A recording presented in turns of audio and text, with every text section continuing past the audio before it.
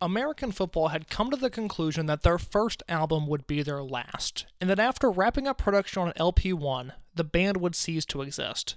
For 15 years, the band existed only as a relic of the past and as a thought experiment about what could have been had they continued their journey. A 2014 reissue of the album caused the Polyvinyl website to crash upon release, thus opening the floodgates for the ensuing wave of American football nostalgia, discovery, and praise. The Illinois-based trio ultimately exists in isolation. They're a flagship emo band that takes more from jazz than it does punk. Their song structure is more alienating than it is inviting, and their songs are so deeply personal and intensely specific that they project a crushing sense of desperation onto the listener. Yet in the modern world, it is isolation we are used to. Perhaps in times of crisis, no matter how big or small, there is nothing more relatable than American football. It is for these reasons why LP1 is an art school album.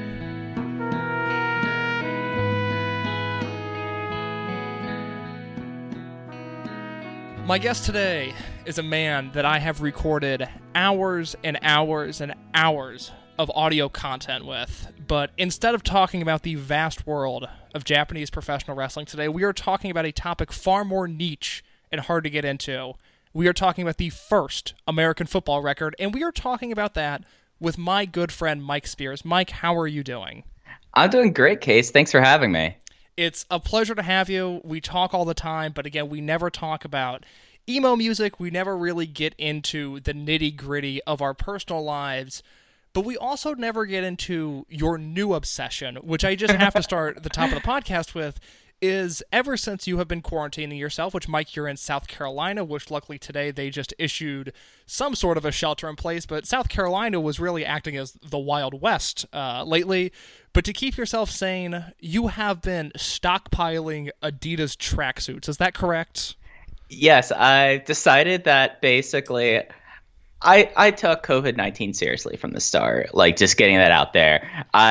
Unlike a lot of my state, which, South Carolina has its rep about things, I was like, oh, this is going to be bad. And especially since like our experience with Japanese wrestling, we know like, oh, this was hitting there first. So I was like, oh, it's coming in here. And I just had to find things to keep myself amused. And I decided that like I usually work from home to begin with, but I decided I needed to like take it to the next level. And I decided to do that by starting to each day wear an Adidas tracksuit.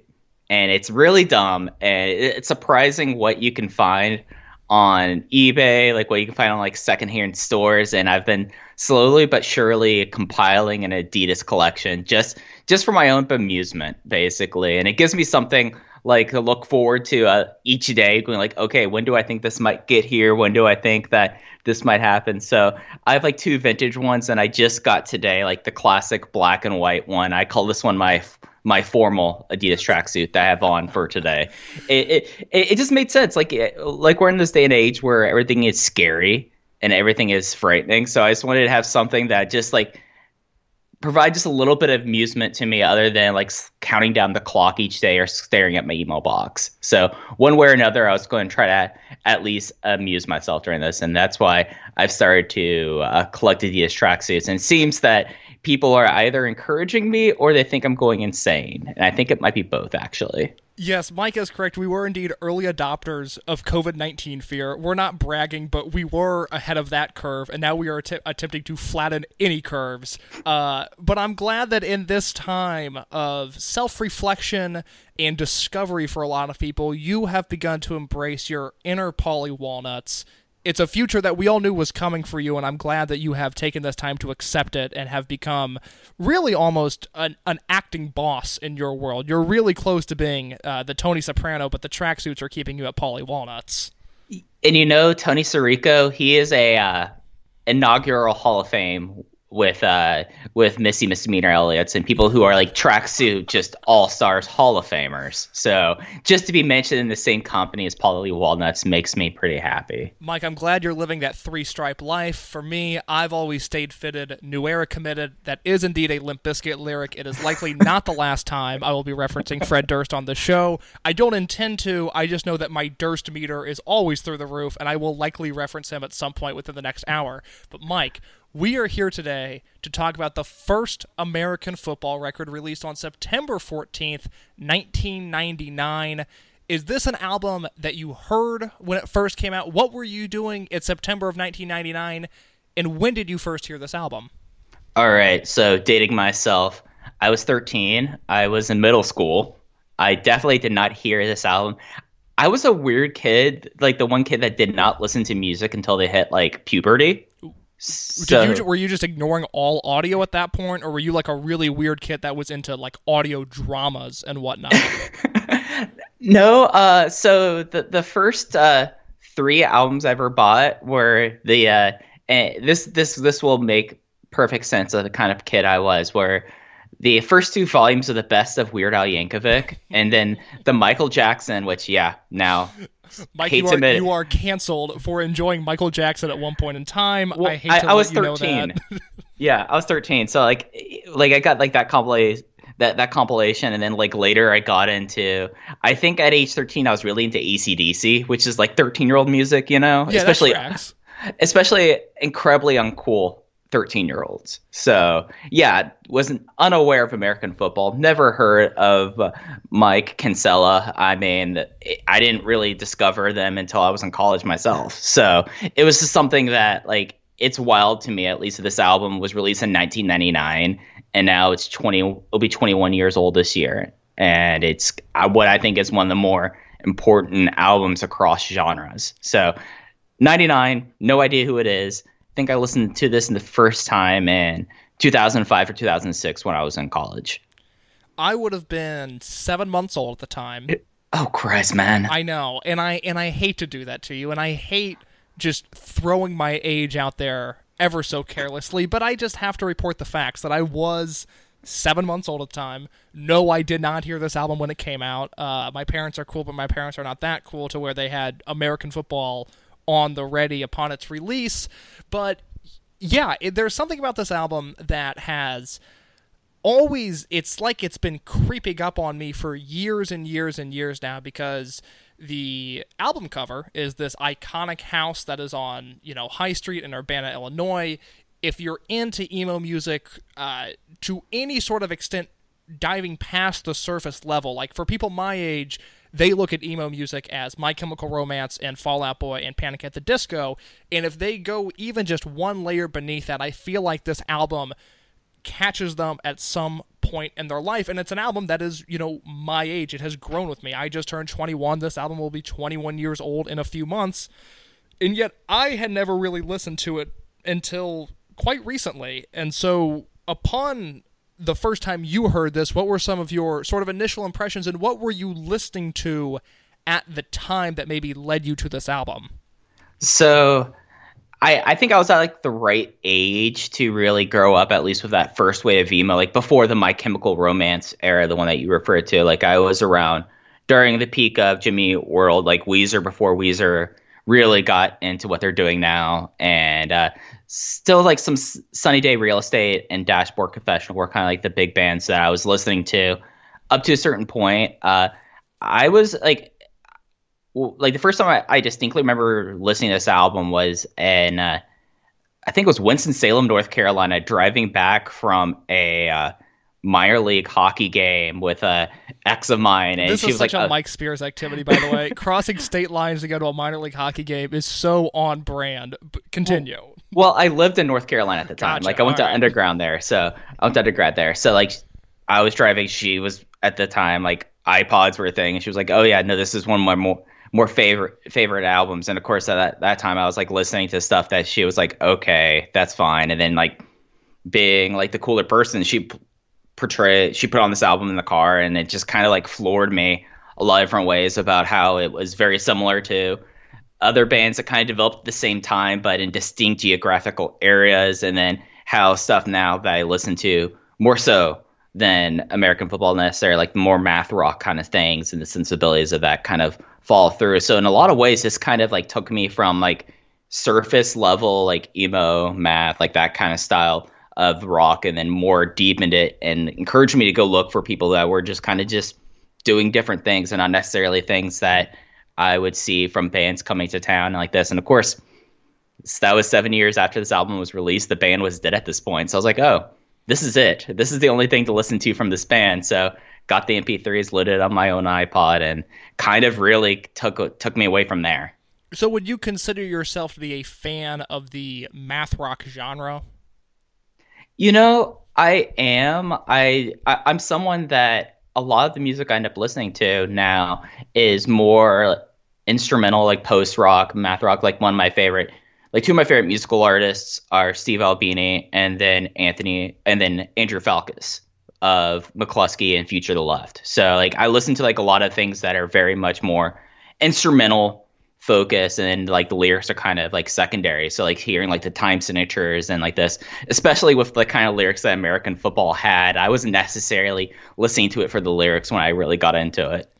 So you hit on a few things there. First of all, the idea of math rock at its core is these songs that are structured in a very untypical, sort of irregular way where the time structures are all over the place, and I feel like there's a lot of overlapping vocals, and the songs are just constructed in these complicated ways that I don't think messy is the right word, because ultimately most math rock musicians are very talented musicians, but there are just layers and layers of sound that have created this subgenre in the emo universe. You also mentioned that you're not really a person, I don't want to categorize you as someone that maybe says, oh, I don't listen to the lyrics, but you mentioned that you are into more instrumental music, that lyrics kind of come second to you.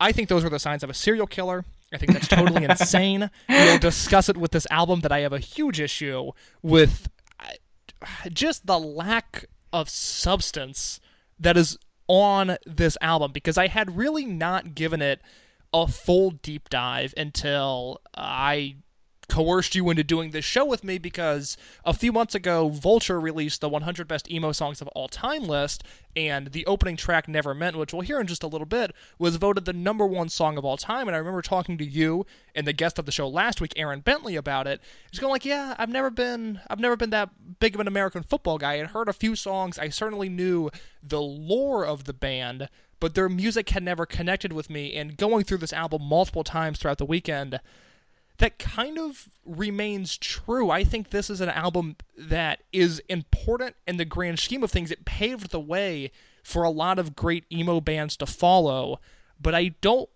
necessarily look at it as a great album. But we can discuss that as we get into it. Before we break down the album track by track, just some background on the band American Football. Frontman Mike Kinsella had previously played in Cap'n Jazz and Joan of Arc. Are those two bands that register on your radar at all?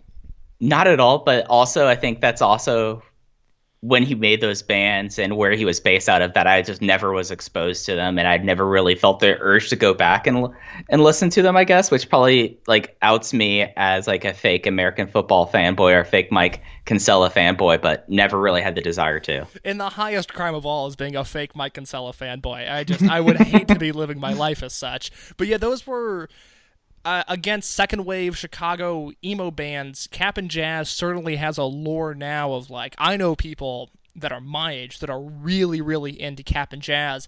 I've always preferred Joan of Arc, but even then they haven't really been my bands. It should be noted that those bands, as well as American Football, were really popular on college radio. I would assume certainly at the University of Illinois, where this album was basically fostered into existence in the Champaign-Urbana area of the state. It makes sense. I mean, I keep tabs on college radio all over the country and young DIY spaces where people are pumping out recommendations as well as original content. And this album is one that has strangely lasted this weird now. It's going to be 21 this year, and it feels possibly more relevant than ever just on a general kind of scale. Do you know why that is and why this album has had so much staying power? I think it's something that, at least until 2014, there was a level of mystique around American Football. Like, people would listen to the album and be like, oh no, this was it. This was a group of college friends that played.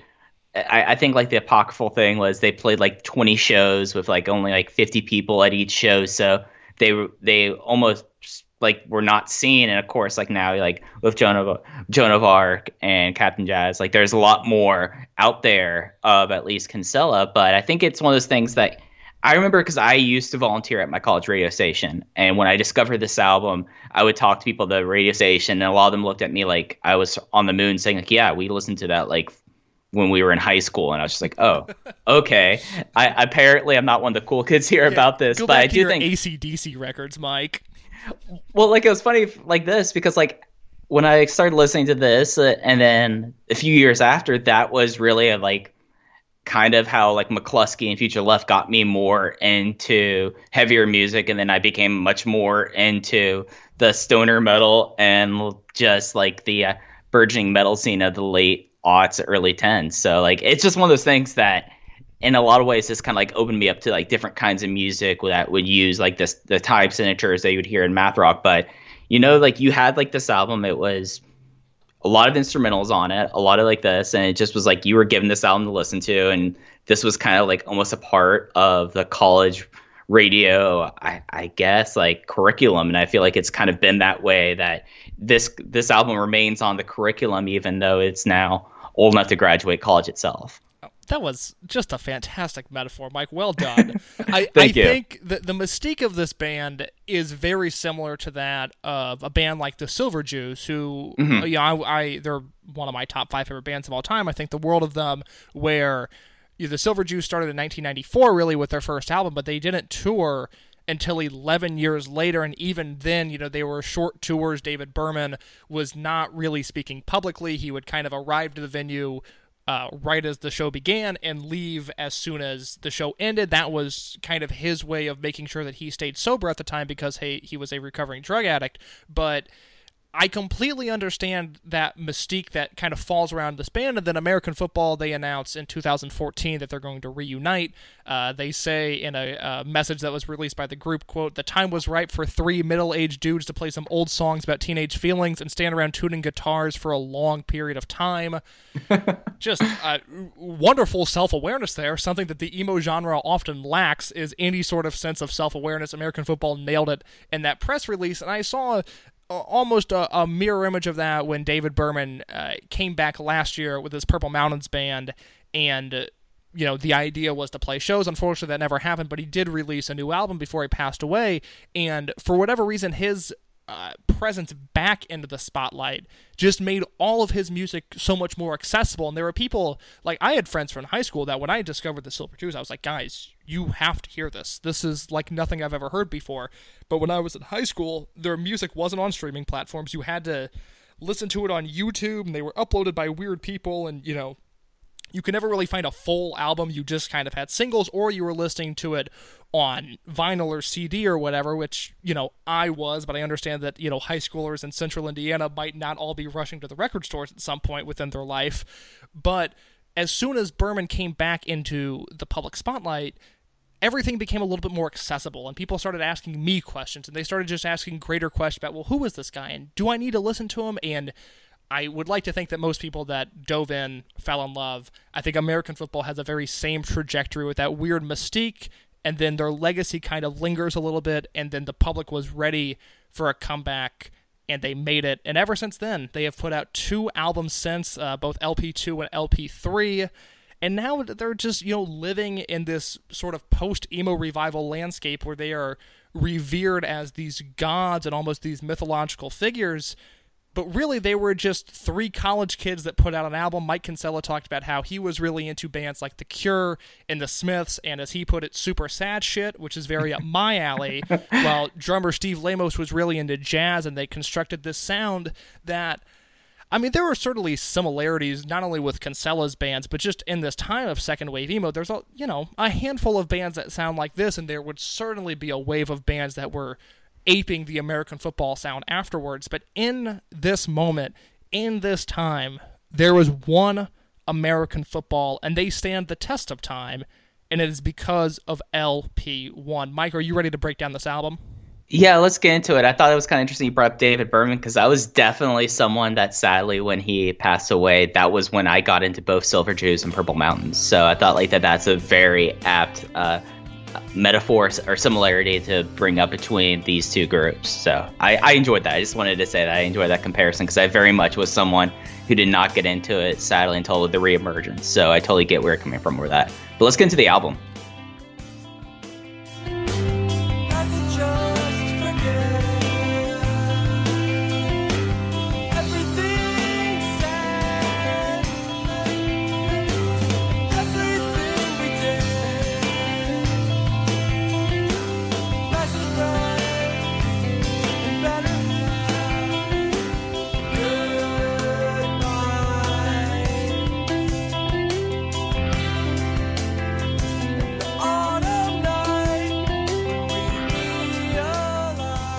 Yeah, track 1 is Never Meant. This, on the aforementioned Vulture 100 Best Emo Songs of All Time, it was voted number 1. And we immediately are introduced to this American football, this math rock sound of jangly guitars, of layered vocals, of layered guitars, and this weird, in this case, a 6/4 time signature. And it just, no matter how many times I hear it, this song hits me like a ton of bricks, sometimes for better, sometimes for worse. But Mike, where do you stand on it? You know, this is like the most famous song. I mean, it leads off the album. It's the one that there were memes made about it, like way after the point. But this is kind of like, as I like listen to this album more and more, the older I get, initially I might have, like, as someone, as I said, I didn't really pay attention to the lyrics, but it was interesting how they layered the lyrics onto this album. And especially, I feel like the central relationship here almost is with Kinsella and Steve Lamos, the drummer, especially, because you could definitely like hear like at least vocals and the layered guitars playing off the drum time in this first track. And I thought that was one of the more powerful things about Never Meant. And as someone that pays attention to the vocals more so than really, it's, you know, it's a love-hate battle with me discussing musicians and the instrumentation that goes along with it, because I understand that's important, but ultimately I feel like if the song is not saying something important, then I fail to connect with it on some level. Lyrically, it's a really bold choice to begin an album, just thematically, this idea of, you know, on the autumn night when we realized that we were falling out of love. Where do you go from there on an album? This is typically the climax of something. This is typically what things are building to, but they start the album with just this like lingering heartbreak breakup, and it's just a tough opening track to listen to at times. Yeah, and this, for people who haven't listened to this, I think LP1 is a breakup album, and it's just 9 tracks of breakups basically, and especially like when you like look into the mystique of the band, like this is like very much like the breakup of both the band, and also like you could definitely see that all the sad shit, as he said, he was listening to, like there definitely was, he didn't mention this, but I definitely got like the vibe of some Joy Division with this track at least. So yeah, the band had decided they were going to break up by the time this album was done recording, and it's not necessarily that the recording sessions were so brutal they're like, you know, oh, we can't do this anymore. It was just that Kinsella was moving to Chicago, and one of the other band members was as well, and one of them was staying in Champaign. And as young kids, I mean, I live in Chicago. It would be very hard for me to work collaboratively with someone in Champaign. It's not the furthest drive. It's not the furthest distance, but it's a pain. I completely understand where they're coming from, just going, we'll do the album and then we'll be done, and who cares? Because the idea of just discussing this album 21 years after the fact must have seemed so foreign to them at the time, because they were a band in the scene that had some buzz, but they weren't the darlings. They weren't the flavor of the month in the emo scene. They just simply existed and were this band that had some good songs. And yet we're here 21 years after the fact. I completely agree with your point that it is, I mean, it's just an unrelenting breakup album. I don't know how you could picture this as anything else, because it's 9 songs in a narrative structure, and it's just one after another of these heartbreaking gut punches, and that continues with track 2, The Summer Ends. Thinking about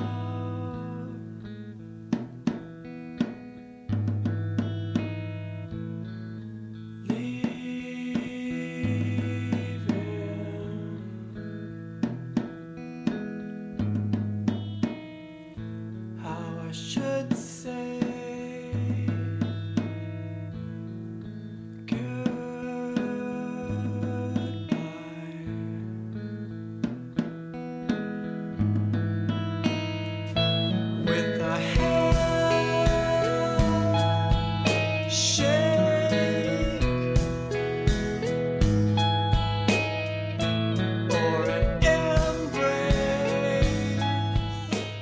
And on The Summer Ends, we hear the wonderful trumpet for the first time. Just such a delightful sound on this album because it's vocals, it's guitars, it's a drum, and then we hear the bass on 2 tracks, and this trumpet is really the only sort of lively, more, I guess, happy is the word I want to use. It's happy instrumentation on an album that is just clouded.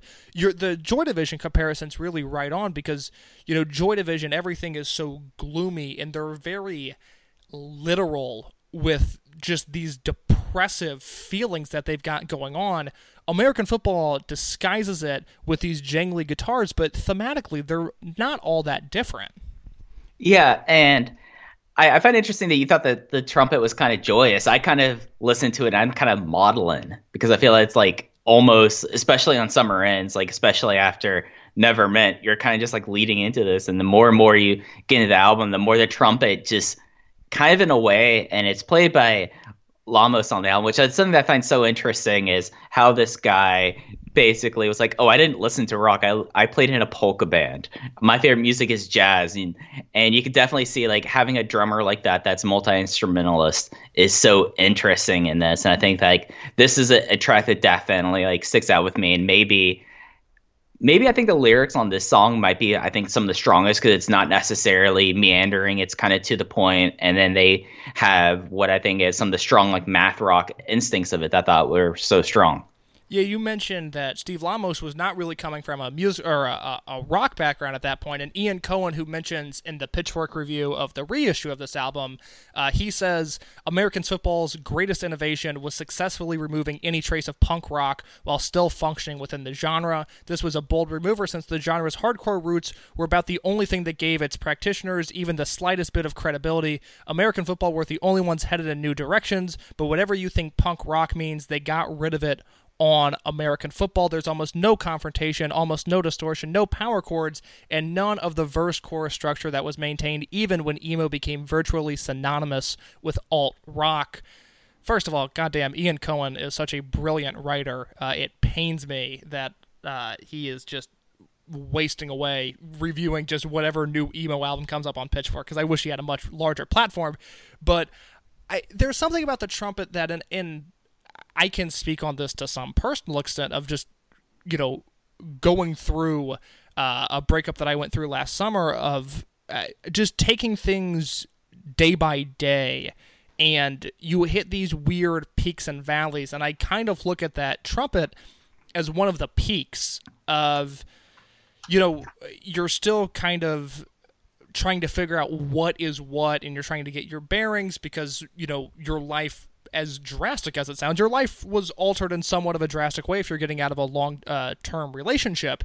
And I look at those trumpets as almost this call to peace and this call to calmness that is absent from most of the album, whether it be thematically or instrumentally. It's a harsh album. There's a lot of harsh tones on it, a lot of harsh themes on it. But that trumpet represents like this moment of peace that I quite honestly really enjoy.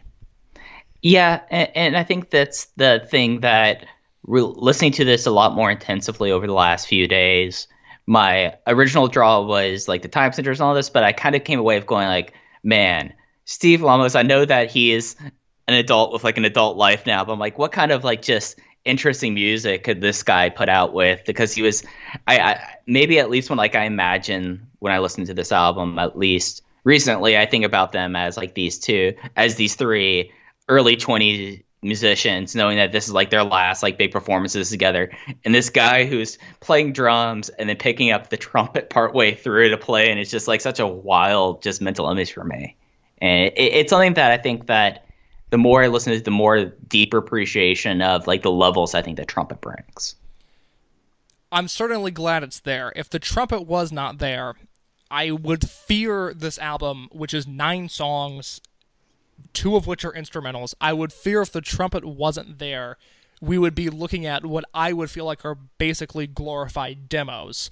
The trumpet, for whatever reason, and it's one instrument and it appears in only a few songs, but the trumpet gives it life, and it gives it just this will to live almost that this album desperately needs. Honestly, I can't remember all my teenage fears.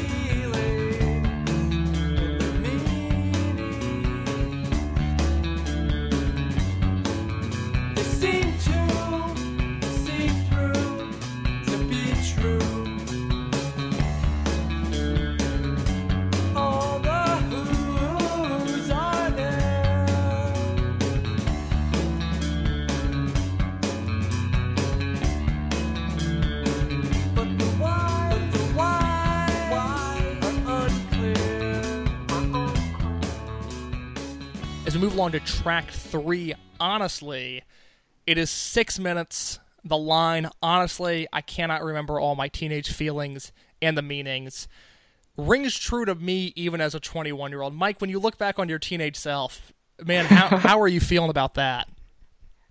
It kind of really like puts me in the place of like the first time or the first few times I was listening to this. I think that, God, now I'm trying to think of me at both age 20 and then at age 13. At age 13, I've had no that this lyricism would have been completely lost on me. But at least when I was in college, like going through like relationships myself, like soon breaking up with the person who showed me this album, like I definitely remember listening to this album, and this was the track that I think I constantly put on repeat when I was listening to it, just because like the lyrics maybe for like all the other songs that kind of jumbled together, but this lyrics, at least from Kinsella in this one, I feel like attack people like an ice pick into like an ice carving in a lot of ways. Like talking about like all the who's are here, but the whys are unclear. Like especially considering when this album was made and like the people who they were playing for, like that must have been like the heavy track, like watching this band live in Urbana, I would think. Yeah, it's a really daring track. And again, I hate to almost go back to it, but I mentioned, the opener is like this song that is so intense, and I just can't believe they open with it. But this is track 3. I mean, it's really just this build of doom and gloom. And part of what was hard for me with this album was I look at what I almost feel like are the more traditional sounds of emo music, and it's what Ian Cohen mentioned, that, American football removed them, and I kept on waiting for that guitar to kick into some distortion, and I kept on waiting for Mike Kinsella to raise his voice and to take these feelings that were... He sounds so defeated in the album.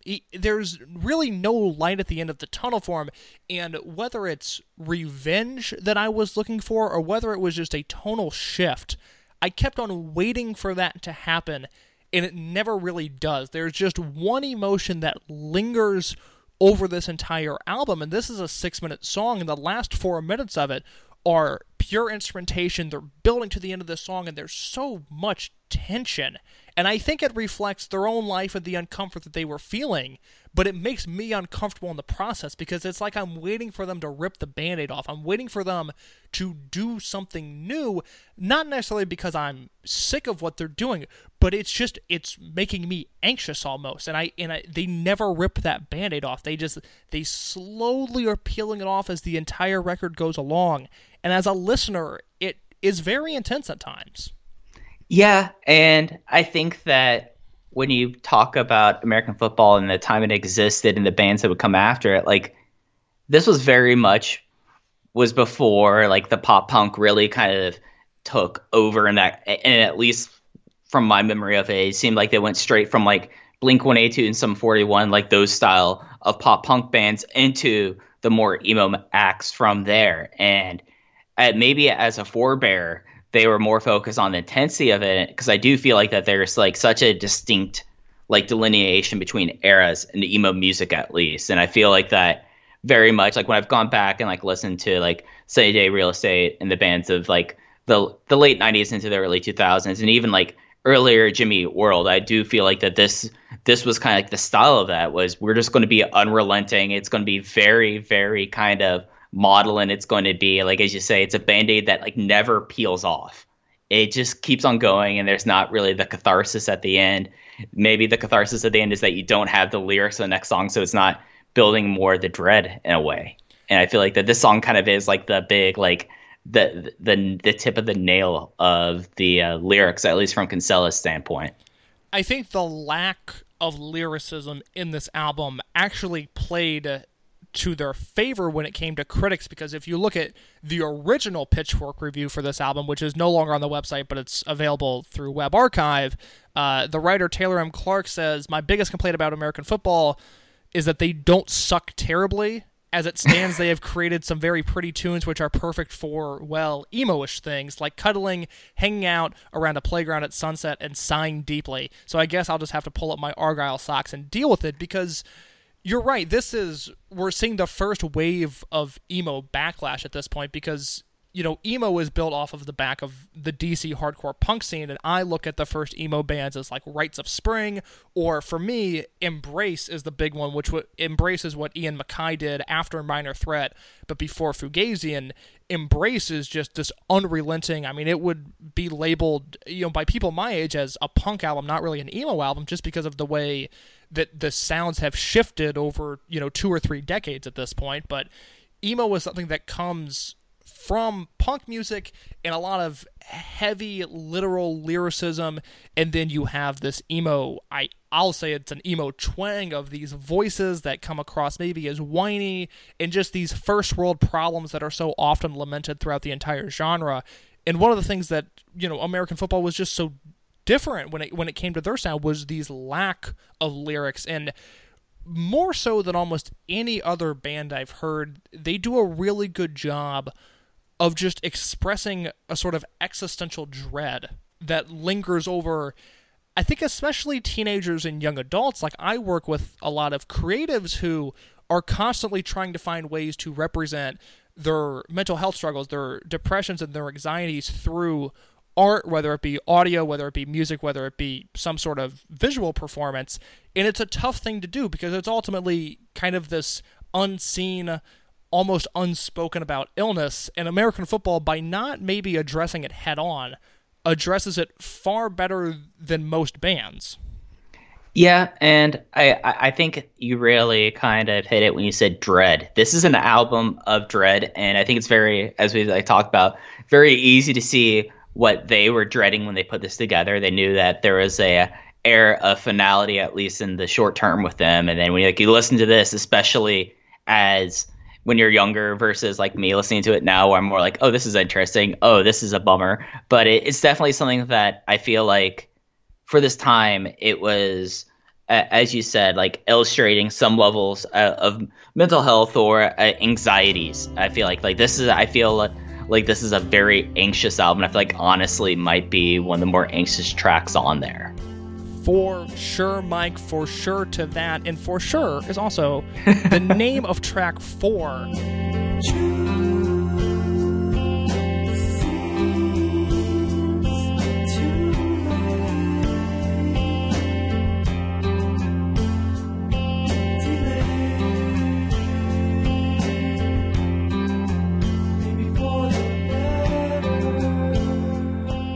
We begin with a 90-second instrumental.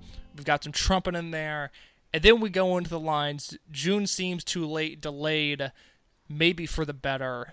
And I know I'm jumping rather, to too big of a conclusion. But if you look at this album cover, which I don't know about you, but I am so attracted to this album cover, and am so intrigued by the mystique of it all. And then we are living in the times we are living in where I don't entirely know if it's safe to go outside, which sounds insane, but that's the world we're living in. For sure hit me really hard because, in 1999, they're talking about some sort of emotional decay and emotional delay, and maybe they're not ready for the calendar to flip over to June. Now we are listening to this in a literal sense where I am not sure I am ready for June because I don't know what it's going to bring. Right, and when you bring up the album cover, like, it's now apocryphal how famous this house was in Urbana, Champaign, Illinois. But it's just, you like look at this, especially for a track like For Sure, talking about like to say certain whether this uncertainty is for sure, and you see just like the lights and the house, and it with like I don't even know how to describe the sky because it's definitely a nighttime sky. It's there's been stuff from like the photographer where it's like, oh yeah, no, we just went out there and took the photo, and I lived in this house at this time, and I thought this was a cool photo. But you see very distinctly in the photo the window that has a huge bright light in there, and I very much can like see that at least for this month, and maybe it is for future weeks and months, that's what life is for a lot of people now, and I can only imagine for teenagers and young adults at this time. Like the thing about like that's like the only light you have. Like this is kind of what your world has become for like the last few weeks or months, and I feel like that's kind of easy to see a similarity to.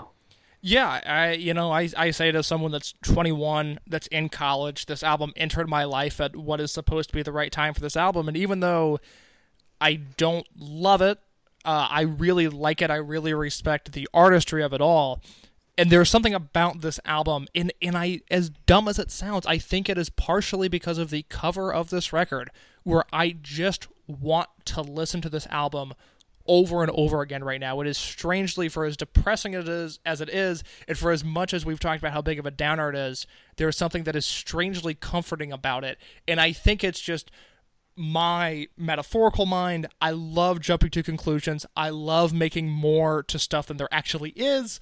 For me, it has been a great sense of comfort. And then from there, we move on to track 5, an instrumental, You Know I Should Be Leaving Soon.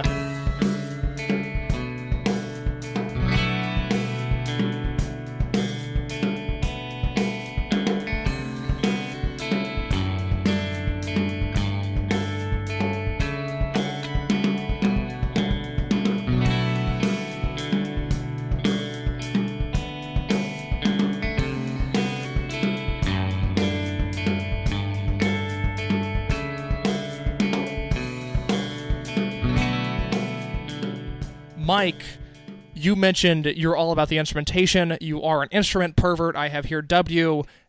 Do you have any strong takes on this instrumental? Well, I more have, like, at least for this first one, how they've kind of built this album for the first 4 tracks, and then you have your first instrumental, and it's something like going through the lyrics and going through like the lengths of the tracks. It kind of builds up. Summer's End is one of the longer tracks, and then you have Honestly and For Sure. Then you just have no words for the next track. It's instrumental. I think that I find that very interesting. And it's kind of probably profound in a very much like a 20-year-old sense of, like, if you're like a musician, it's like, oh, this is going to be like our final album. This is going to be our only album. We're going to do song, song, song, song, instrumental, and then we'll pick up from there then. And I think that that's like interesting. And this is like the part of the second half of the album where I feel like the instrumentation, especially the time signatures, get so much more complicated.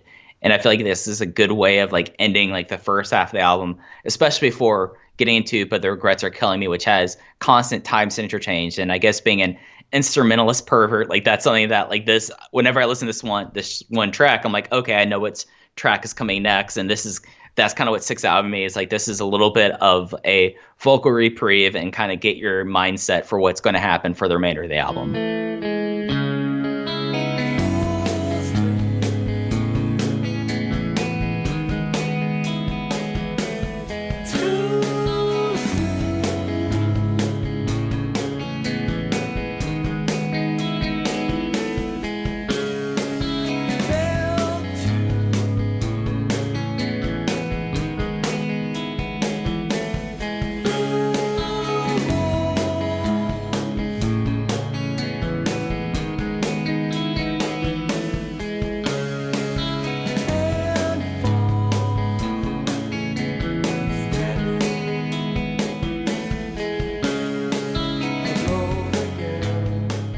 But the Regrets Are Killing Me is next. We hit this 3-song sort of period here where it's You Know I Should Be Leaving Soon, but the Regrets Are Killing Me. I'll See You When We're Both Not So Emotional, which feels very intentional just in the way that those songs are titled and the fact that they're coming one after another. But the Regrets Are Killing Me, very interesting song to me. The vocals are so far down in the mix at the beginning, and it's less that they're competing with the drums and the guitars. It more sounds like they're fighting to stay alive to get any sort of coverage on this record, because they are just buried in this mix. As the song continues along, they're brought up and we get to hear the lyricism of, these 4 years and how we say goodbye to these 4 years, a long goodbye with mixed emotion, just fragments of another life. Mike, you have a little bit more distance on this sort of stuff than I do. But I'm going through this thing now of, I've got another year of college left, and it's starting to hit me of, there are just people I see and things I do that once I am handed my diploma, whether it be in person, hopefully, or through Zoom University, there's a part of my life that is ceasing to exist here, and there's something very attractive about this song to me because it is hitting on those exact things. As someone a little bit older, does it resonate with you in that light at all? You see, you brought up the second stanza there. The thing that really got me with this is the not dead yet, but the regrets are killing me, but the regrets are killing me, but the regrets are killing me. I think like it's so interesting how this is portrayed, and then like thinking about like the distance from this, because this is what I think is one of the more complicated instrumental songs on the album. It goes from 3/4/4 to 1/5/4, then to 9/4, then back to 3/4/4. So it's a very complicated song to listen to, and it's very much set up like this. So when like I think about the lyrics of it, in a lot of ways, it's kind of like when I was in 2009 when I graduated college, I knew I was going to go to grad school like right afterwards, and I was already like making plans for that. So when I look at like A Long Goodbye with Mixed Emotions, just fragments of another life, like that does really resonate for me, because especially looking back at that time, it's like I was getting ready to move halfway across the country, start going to grad school, and then like with a lot of the friends and a lot of the people be around that you just don't see, and then like you slowly over time kind of drift away as like the long goodbye of Mixed Emotions. And that's kind of the thing that resonates for me, at least a little bit, at least lyric wise in this track. Yeah, the line in particular, just fragments of another life, for whatever reason stuck out to me, because I've just been thinking a lot lately, and I kind of addressed this with Aaron Bentley last week, of it just the way, and I chalk it up to maturity, I hope other people do, but just the way that my emotional spectrum has shifted, and just I don't worry about the things I used to. I don't get angry about stuff the way that I used to. Now, I'm still a full believer in experiencing the emotional spectrum at its fullest. I think it's good every once in a while to be angry. For me, I watch cops versus skateboarders videos where I see police harassing young skateboarders, and that gets me more fired up than anything. There's a lot of atrocities in this world, but nothing makes me angrier than police kicking skateboarders off of what they consider to be private property. That's an argument for another day, but the fact is, I just look at the way that my emotions have begun to shift, and things that mattered, 3-4 years ago are just so little in the grand scheme of things. I've begun journaling every day in my current life, and it's weird for me, writing something down on a Friday, and then I look back at the Monday, and that Monday I was so concerned about something that has gone on to be completely meaningless. And I think a lot of people would look at that and take on more nihilistic tendencies, and they would worry that maybe nothing means as much, but to me that just means that we're living a full and prosperous life, and that I would rather feel all of these things than feel nothing at all. But I also now am gaining a weird perspective just with my age, of I now have the ability to look back on hindsight with bigger life decisions, and for me it's been a comforting thing because I'm happy with the life that I've lived. I don't know if that's bragging or not, you can tell me if it is, but I've been doing okay. But, I feel like that's a pretty honest and right mind to kind of have about that kind of stuff in a way. Like, I definitely know that when I was 21 at like this, and then like 22, I was one of the people who decided to do the victory lap / super speed senior year. I took a semester off, and I decided just to string out my senior year because I didn't want to do a lot of classes. I wanted to take it easy. But you want to listen to stoner metal and just chill out. Hey, my last semester of college, I went to something called Scion Rock Fest. It doesn't exist anymore. It was put on by Toyota. We drove down I-85, and let me list off the bands. Like, it's still to this day the coolest concert I went to, but it's also a certain kind of concert that you have to be a certain kind of person to go to, because the headlining acts were Mastodon, High on Fire, and Neurosis. Ugh. God, and I almost died in a car wreck on the way back. So I mean, it just was kind of fitting for like that. But like, I totally understand like putting things in perspective, especially when you get to like your final year of college. And I feel like that this is very much a track that does do this, because it talks about these 4 years and how we say goodbye to it. And I think like it's entirely something that I think is very relatable, that when you get to like that point, you are starting to get a little bit more sentimental. You are starting to track things, if it's either journaling or God, this makes me feel actually really old. I think the first time I ever signed up for Twitter was in 2008 and 2009. An early adopter. Good for you. I mean, it's really paid off. So much good going on there. I was one of my many great life decisions was signing up for Twitter at that time.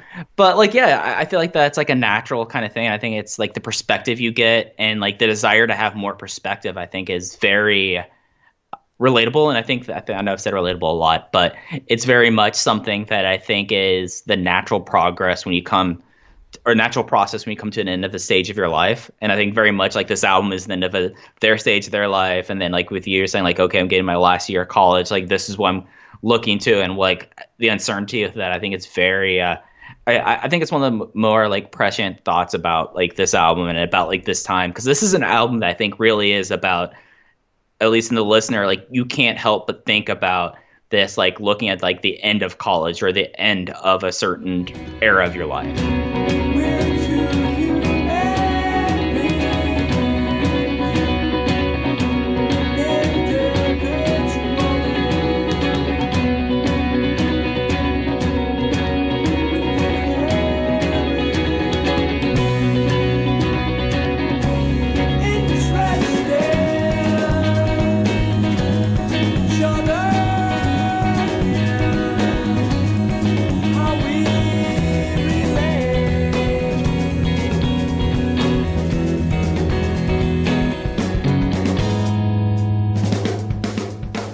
I'll See You When We're Both Not So Emotional is the next song on the album. It is track 7. But before we discuss this, I have to backtrack for just a second, because Mike Spears mentioned that Neurosis was one of the headlining bands at the festival he went to. I am open to discussing all genres of music on this show. There's just genres, hip-hop, country. There's so many things that we haven't even touched the surface of when it comes to this podcast. I guarantee you I will never be discussing Neurosis. They are the first band, B-A-N-N-E-D, B-A-N-D. They are not allowed on the show. Neurosis, one of the worst bands of all time, and I refuse to subject myself to listening to them. That being said, I'll See You When We're Both Not So Emotional. For me, it is the best song on the album. I loved this. Mike, where do you stand on it? It's one of the tracks that, at the time, I said, honestly, it's my favorite track on the song or on the album. When re-listening to it, this is one of the ones that, at least now that I'm listening for lyrics, as I've gotten older and less weird, I'd like to think.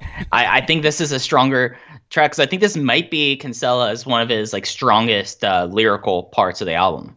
I think it's very strong lyrically. For me, it was actually, it's funny you say that, because instrumentally, this was the song where I was like, yeah, like more of this. Like the guitars build in a way that I just found to be very pleasing.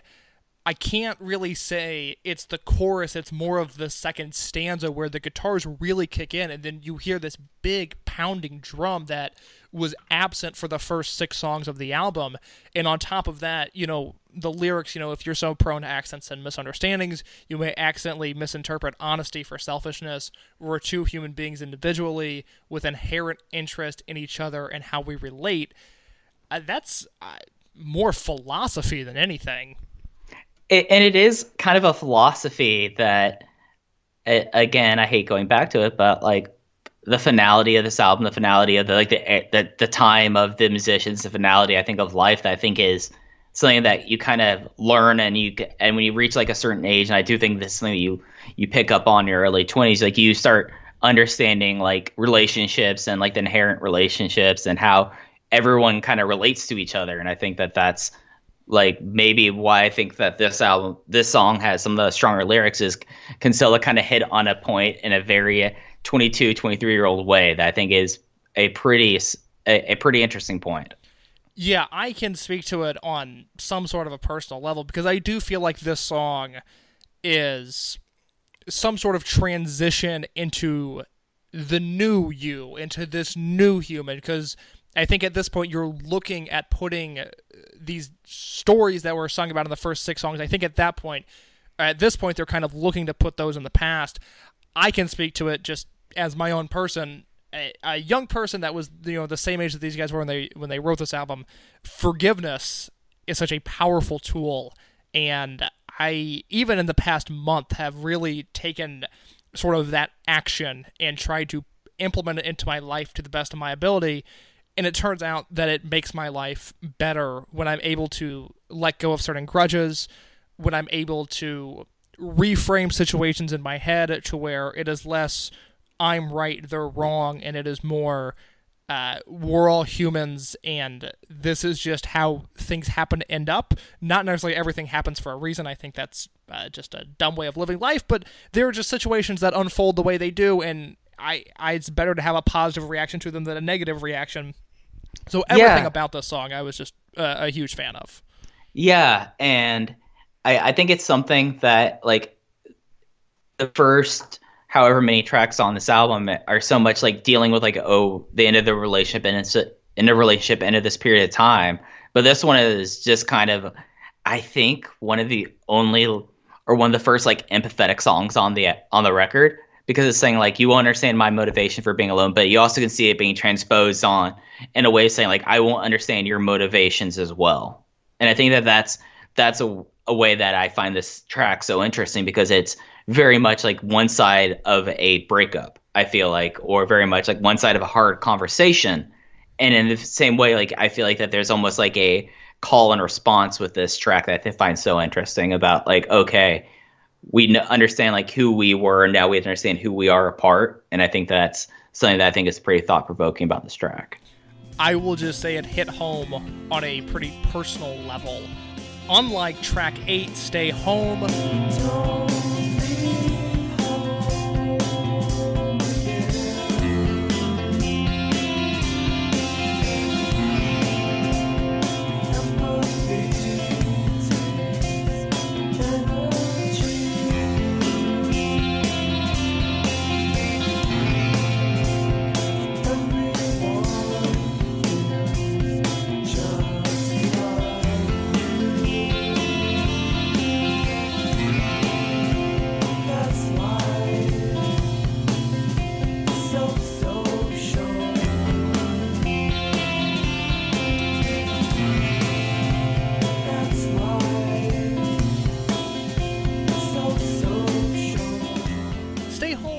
is 8 minutes long. And Mike, I've talked about on the show how I don't like songs over 5 minutes long for the most part. I think music is better when it's compact, when it's concise. I tend to gravitate towards, I would rather have, say, an album like, the first one that comes to mind just because I know the numbers is like Joyce Manor, who is a great pop punk band. Mm-hmm. Their first album is 10 songs, 21 minutes. I'm very okay with that duration and the length of all of those songs. This is 9 songs, 40 minutes for the album. This is by far the longest at 8 minutes. I don't even have an issue with the length of this song. Stay Home did not grab me in any way, shape, or form. Most of the lyrics are just a repeating, but that's life. It's so social, the kind of cascades as the song goes along. I think it's pretty, but I don't even necessarily think it's that good. I think it's something that this track, I definitely like the band that came after this, that I know that they get lumped in together, but I do see the most similarity between that band and American Football is Explosions in the Sky.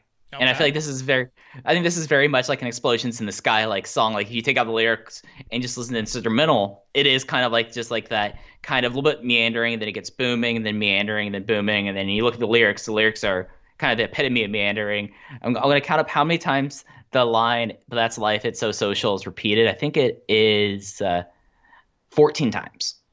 Yeah, that's a lot. It's certainly, the presence of that line is felt as we go along. It's like, okay, you're right, it is life, it's so social. Yeah, you got it, man. I apologize, 15. Texas educational system can't count. Yeah, that's 15. I'm looking at the Genius page, and I'm like going 1, 2, 3, 4, and I'm trying to count in my head at the same time. But I also feel like I need to get like my fingers and my hands out and start hand counting this. But yeah, no, this is a song that, like, that's life. It's so social, and it's one of those things that I feel like at a certain point, like maybe the fourth time that they say it, you're kind or that Kinsella sings it, you're kind of like, okay, yeah, yeah, yeah. If there's a track that I think is a weak part of the album, it's probably this one. Even though I enjoy the similarities it has, like future math and just post rock bands. I'm so glad you said that because I was really concerned that this song that you were going to think it was some unheralded classic, and I was going to look bad because most episodes of the show I've talked about how there's been one super long song. I'm like, it doesn't need to be that long. This is ridiculous. I'm not even offended by the length. I'm just bored by this song. and and it's also one of the things that this is like that they've made jokes about this album after the point. It's like, oh yeah, people sing it would see us like say would wait like 8 minutes for us to retune our guitars after each song. Like the most common tuning they had was FACGCE, and this is the last track that does it. Like they had that certain tuning 3 times. So they drop out of standard. They only go to standard twice in this entire album, which kind of tells you like how college just like I mean, like as much as I love this album, there is an inherent ridiculousness to this album. It's And so ambitious in just in the truest sense. It's like, wow, they really went for it. yeah, and they went for it in a way that I remember going for it at least in like film projects, like doing like student film, and you always go for like a project, like the idea of like, oh, your thesis film is going to be something that like you get it in your mind that it's going to be like, oh, I'm going to be like George Lucas, have my thesis film completely lead into another career, and you get so ambitious, you get so just kind of involved with it until you get to a certain point where like, oh, I should have just dropped back down to standard guitar tuning and just played the damn song. I weirdly went through almost the opposite phase of that my senior year of high school, where I wrote a student film, and I had at that point done a few student films and had worked on a weird low budget movie called The Storyteller, which is now on Amazon Prime. I was a PA on that.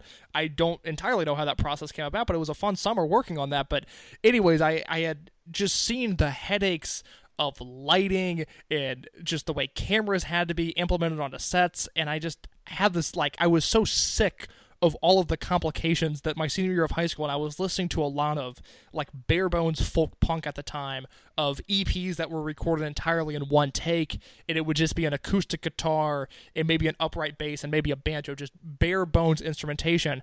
I was like, I'm gonna make a film that's just like nothing. Like I just wanted, it was I guess a mockumentary, but because it was a mockumentary, like we could be really loose about the way it was lit, and I wanted just nothing in it. And then after that I was like, well, I've got that on my system. Now I can go back to making normal productions like a regular human, things that look good and have a good story to it. But yeah, there's a certain, and I love it. I hope that I don't grow out of it as time goes on, but there is just a raw ambition to stuff like this, and I think it lends itself to emo music, which gears towards younger people anyways. There's something great in Joyce Manor, who I just mentioned, is another one of those bands where they had such a distinct sound where they came out, and it was so cool to hear of just like, oh, these guys are being themselves. I mean, this is their sound the way they want it. I always say a band like La Dispute is the most fearlessly authentic band there is. They are fearless in their pursuit for authenticity because they are creating a sound that even now as they've aged, they're starting to get away from it, but they're still just this, that is their sound. And for American football, this is their sound. And we end with track 9, the one with the Wurlitzer.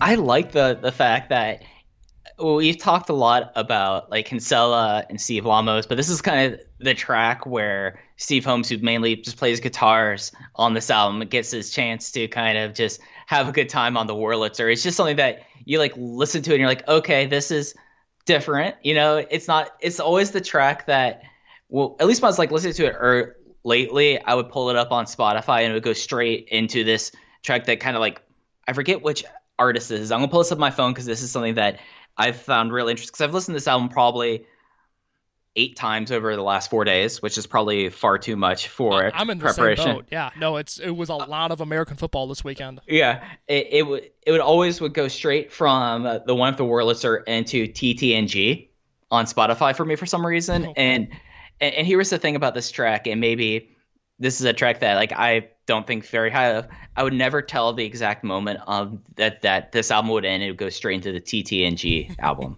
I would not be able to do this. So like 45 seconds later, I would look over to like my phone, or I'd look over to click over on my computer, be like, oh, this track's over now. Okay, time to hit either start the beginning of the album again or close out of Spotify. So that was kind of like my initial response to that. This track was that, though. I think it's kind of cool that, and then very much in the college way, that it's like, all right, we've been featuring like some of these guys. Now it's time for us to feature Holmes. And also it's interesting because like Holmes and Kinsella, at least through like all the retrospective, talked about like how big of a friendship they had and how they were roommates all 4 years in college. And it's very much like, oh, this is my roommate gets to do his thing track.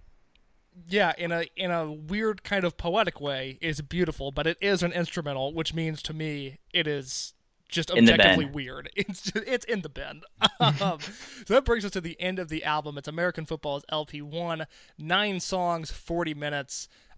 To once again quote Ian Cohen in the reissue Pitchfork review, he says, American Football was released in September of 1999, which lends the album a real-time immediacy. The lyrics begin in June and end in August, surely a powerful period of time for teenagers and college-bound kids. Unless you're a teacher or an NFL player, though, the typical adult's day-to-day doesn't change all that much during the summer. It's hotter, there are dumber movies in the theater, and that's about it.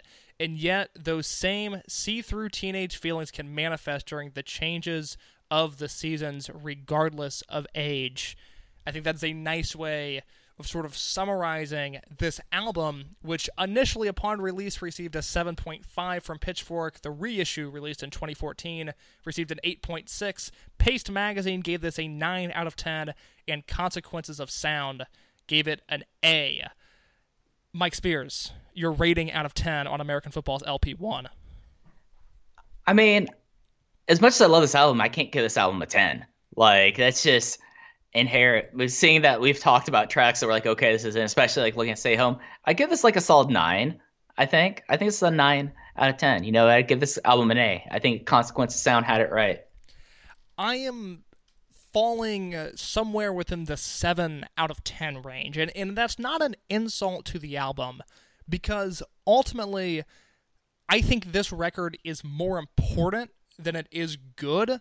Like, I'm glad, just the life I live, most people have better things to do, but I'm glad that I sat down and finally listened to this album and absorbed all the sounds and began to dive into the narrative structure of it, because now I have that. And as someone that, you know, for whatever reason really cares about just the history and the lineage of emo music and where, you know, the bands of my generation, the Modern Baseballs and the Joyce Manors and such, where their sound came from, I'm glad that I finally digested all of American Football, because now I feel like it just makes me a more in-tune listener, because this is such a historic record. It's so important to so many musicians across multiple genres. But I really just struggle with the way it's laid out, because there's no, I guess, you know, downtrodden parts of the record in terms of quality. I mean, maybe Stay Home, which I think is the weakest song on the album, but, you know, songs like I'll See You When We're Both Not So Emotional, songs like Honestly, songs like Never Meant, they're really strong. But I think there's like an all-time great 6-song EP in here, and when you expand it to a full-length 9 songs, instrumentals or not is not the issue. It's just I this never sniffed perfection for me, but it's important, and that's good. Yeah, and I actually have a question for you on this lines. Before you invited me on the show, and when we were talking months ago about like the important emo albums of all time, you were really down on this album. How has your kind of opinion of it changed over me forcing you to listen to this album pretty much for 4 days? Well, I could have had you on to talk about Saves the Day as you were, but it would have been us just losing our minds over how great that record is, all 14 songs. It would have been, oh, this is amazing, oh, this is great. But I wanted to challenge myself with American Football to really sit down and listen to it all the way through, because it is weirdly one of those albums that I don't think works on a single by single basis. I think if you're going to listen to American football, you almost need to sit down and ingest the 9 songs in the 40 minutes that it takes. Just take it all in, because it's one great piece of work, more so than I think there are standalone great songs on this album. I'm still down on it because ultimately the math rock sound is never going to fully appeal to me when I look at just sort of the different webs of emo music. I'm going to gravitate a little bit more towards the pop punk. I'm going to gravitate a little bit more towards the screamo side, the more hardcore based 80 emo bands. Like, I'm just more into that sound. It's just what I like, but it's not a knock on the genre as a whole. There's just going to be a certain just level of, I guess, acceptance, and it's just, this sound is never going to capture me as much as, say, Embrace did. That being said, I came away feeling better about the album. I chalk it up to essential listening because, again, of its historical significance, way more so than, you've got to sit down, these songs are so good. I just think if you like the genre, at some point, it's American football. You've got to listen to it. Yeah, and usually, like, whenever, like, and this has kind of become a big thing over the last few years, and especially me now in full adulthood, I look at these articles. I know that for a while this weekend, a bunch of our friends were like posting like their own March Madness brackets, but for pop punk and for emo. And like I like looked at like these albums and some of these bands that people are like heralding, and then I'm like, nah, American football actually, to me, in my mind at least, holds up, especially like much more so than, as much as I love Saves the Day and especially Stay As You Are. Like that was an album that I spent a lot of time with in high school, and that definitely was, for like that period of time, was very much the kind of music I was listening to. This was an album that I'm like, okay, I've tried to listen to Stay As You Are. It's still a great album, but I don't find like new things I find interesting about that album the same way as American Football LP1 is. And I think like that's kind of my maybe 13 years, 14 years after listening to the first time, like that's the thing that keeps on pulling me back to this album in a way that a lot of the more traditional like pop punk, emo, or even stuff like, I tried to listen to Coheed and Cambria a little while back. How does that hold up? I mean, it's ambitious. It's ambitious. Like really going for it. No, like, and there's definitely like a part of me that's just like, oh, this is like awesome thing, like trying to like tie all these things together, but it's just not for me anymore. But I don't know, maybe it's something that like American football, and the fact that even though I guess that they would be 5 or 6 years older than I am, so they're in their 40s, I'm approaching my mid 30s, of a scary speed that I'm now facing mortality in a way case. But it's one of the things that like I totally understand. Like they say like, oh, you want to get a bunch of dads up there playing sad music, and I'm like, yeah, you know what, that's kind of the perspective I have about these kind of things now. So I maybe that's another reason why I hold this record in such high regard. So Mike, let me ask you, who needs to hear this album and why? So I don't like the idea of like a canon in music, just because people can say what canon means to one person does not necessarily mean to other people. I think it's an interesting album for people who definitely in their senior year of college. I think like that's for sure. And maybe even like senior year of high school. Like it's a good album for people who are coping with finality. I'll put it that way. Like if you're someone that's like struggling with like a certain time and you're like not really having things to this, it's very relatable in that aspect. And then also for people who just like listening to what happens when you have people from more like traditional like emo pop punk things, post rock things, like what happens when you get people from Captain Jazz and Joan of Arc together with someone who grew up playing polka music. Like if that sounds interesting to you as well, American Football LP1 is worth listening to. Oh, Mike, that was well said. Before we go, what would you like to plug? Besides Adidas tracksuits and your sudden ascent into being a streetwear king, what else would you like to plug? I mean, if the idea of someone collecting Adidas tracksuits and their own way of coping their like degeneration of their mental state, then yeah, like follow me on Twitter at Fujiheya. Case and I have other projects there, but just find there it's Fujiheya with 2 I's, Fujiiheya. I should know that better than that. It's okay. Yeah, if you liked what you heard and you thought, these guys discussed an album I really liked, let me hear them talk about the second biggest wrestling company in Japan. You can do that as well. That is an option for you. Now, if you're thinking that, luckily, again, there's hope for you because Mike and I co-host the Open the Voice Gate podcast on the Voices of Wrestling Podcasting Network, where we discuss Dragon Gate, which is the second biggest professional wrestling company in Japan. We're doing all sorts of stuff now because we've got time on our hands, but that is available. Mike, thank you for joining me. This was thank you so much. Absolute pleasure to do. And this has been Art School Albums, which you can follow on Instagram at Art School Albums. You can follow me on Twitter at _KSLOW, CASELOWE. And until next time, I thank you for listening to the Art School Albums podcast. This has been American Football's LP1.